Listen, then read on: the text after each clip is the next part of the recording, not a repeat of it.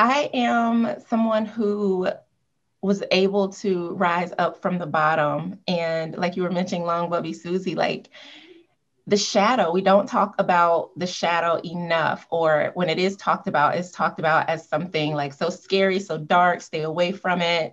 And we're sometimes afraid to go into those dark places. But what my life has taught me is that there's so much healing and wisdom in those places. For quite some time, like I was lost. I did not know like who I was. I had to relearn like, who am I? And I'm someone who is just absolutely loving and fun. And I value being a mother. I value being able to support other women, especially single mothers, because in our community, sometimes there is not a lot of love or support or attention given to mental health.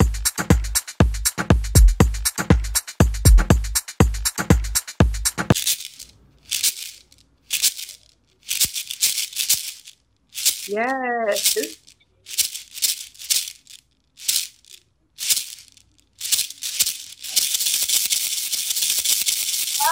Oh, yes, yes, yes. Welcome, welcome, welcome to the African Goddess Initiation Summerfest 2021. I am your host, Abiola Abrams. And of course, we are also celebrating the launch of my new book from Hay House. This is a mock up copy that they sent me, African Goddess Initiation, Sacred Rituals for Self-Love, Prosperity, and Joy. The goddess that we are focusing on today is actually a shadow goddess from Central America known as Long Bubby Susie. And Long Bubby Susie, she had long bubbies, that's what we call breasts in the Caribbean, is all about shame and healing that shame. And that's addressed in the book and told in part through the story of the other goddess who is in the room today, my beautiful sacred sister who I love and adore, Goddess Giovanna. Welcome, Goddess. Thank you, thank you, thank you for the warm welcome. I am just so grateful and honored to be here with you today. Well, that needs a yes. I say. Let me tell you all about this queen who is here in the room with us. Goddess Giovanna Tisdale is a survivor on a mission to help other single moms heal, grow, and thrive so they can live abundantly ever after. This single mom of two girls has overcome domestic violence and the side effects of that traumatic experience, including depression, anxiety, and PTSD, which we do not speak about in our communities enough. Goddess Giovanna is a heart centered business owner of the Spiritual Love Sanctuary. She is a Reiki Grandmaster and teacher, a master spiritual life coach, angelic healing practitioner, certified crystal healer, EFT practitioner, and intuitive tarot reader, also known as the Spiritual Love Healer. She's the creator of an exclusive virtual community. You want to check it out. Healing Single Mothers, where she is able to use her extensive skill set and loving wisdom to provide spiritual healing, guidance, and support single mothers. So that is the bio. Who is the woman?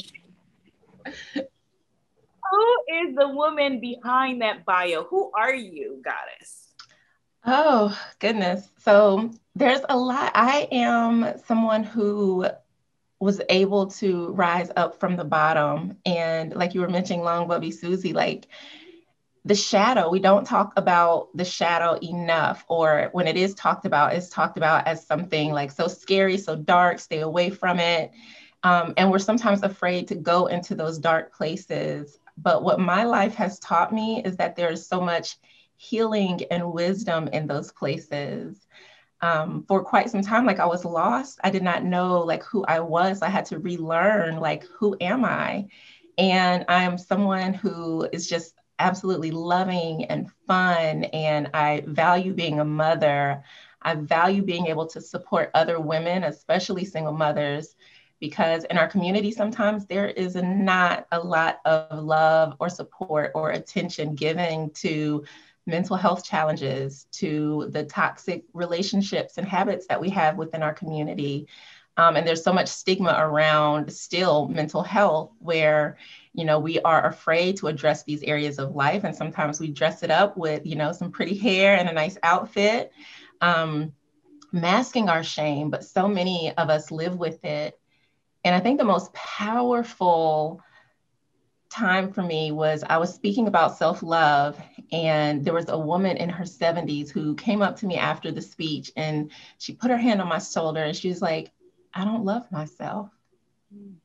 An elder who still had not come to that place of love within herself. That was a powerful and pivotal and painful moment. And I think so many of us carry that same feeling, but we don't talk about it. Yes. I think that that's so important what you just said, because we assume that, as people grow, growing in age means also evolving, but it doesn't. And if we don't have new information, we can't necessarily evolve. And that's the generation that raised us, and they couldn't teach it to us because they didn't know. So it makes sense that she didn't know. What you are doing is that you're shifting the paradigm, not only for yourself and your peers and your elders, but also you are raising daughters. You have the most sacred gift and probably challenging gift as well. Can you talk about being the mother of daughters and how you teach them self-love? How do you teach them self-love? Being a mother, especially a single mother, is a challenge. I had to wrestle with a lot of stigma around that. They say like the scarlet letter A, like that's real. People will say the most nasty and disgusting things. And it just places a lot of judgment and shame on top of shame. There's already like the mom guilt. So now we're dealing with single mom guilt, and then society's perceptions of what that's like. But one of the things I think that's very important for girls or children is just teaching them about boundaries, teaching them the power of their voice, teaching them to love their beautiful Black bodies, because oftentimes the world that we send them out to is not going to. And also it's showing them how I love myself. So making sure that I'm not overworking myself, making sure that I'm getting out in nature. And I go on nature walks with Savvy, and we'll collect rocks, we'll take trips, and just really living the principles that I believe in, I think is the best way, because children, they learn from what they see, not necessarily what we say. So I think it's important that they see healthy behaviors modeled so that they can pick those up as well.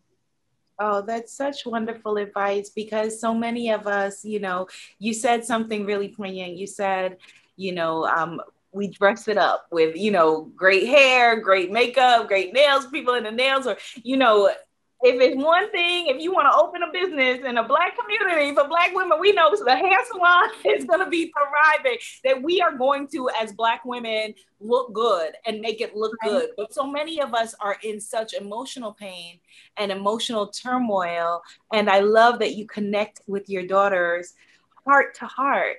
How were you able to get that, coming from a place of, where so many people were condemning you and looking down on you, and your own challenges with boundaries that you've shared before, publicly? How did you learn that to give it to your girl? I had to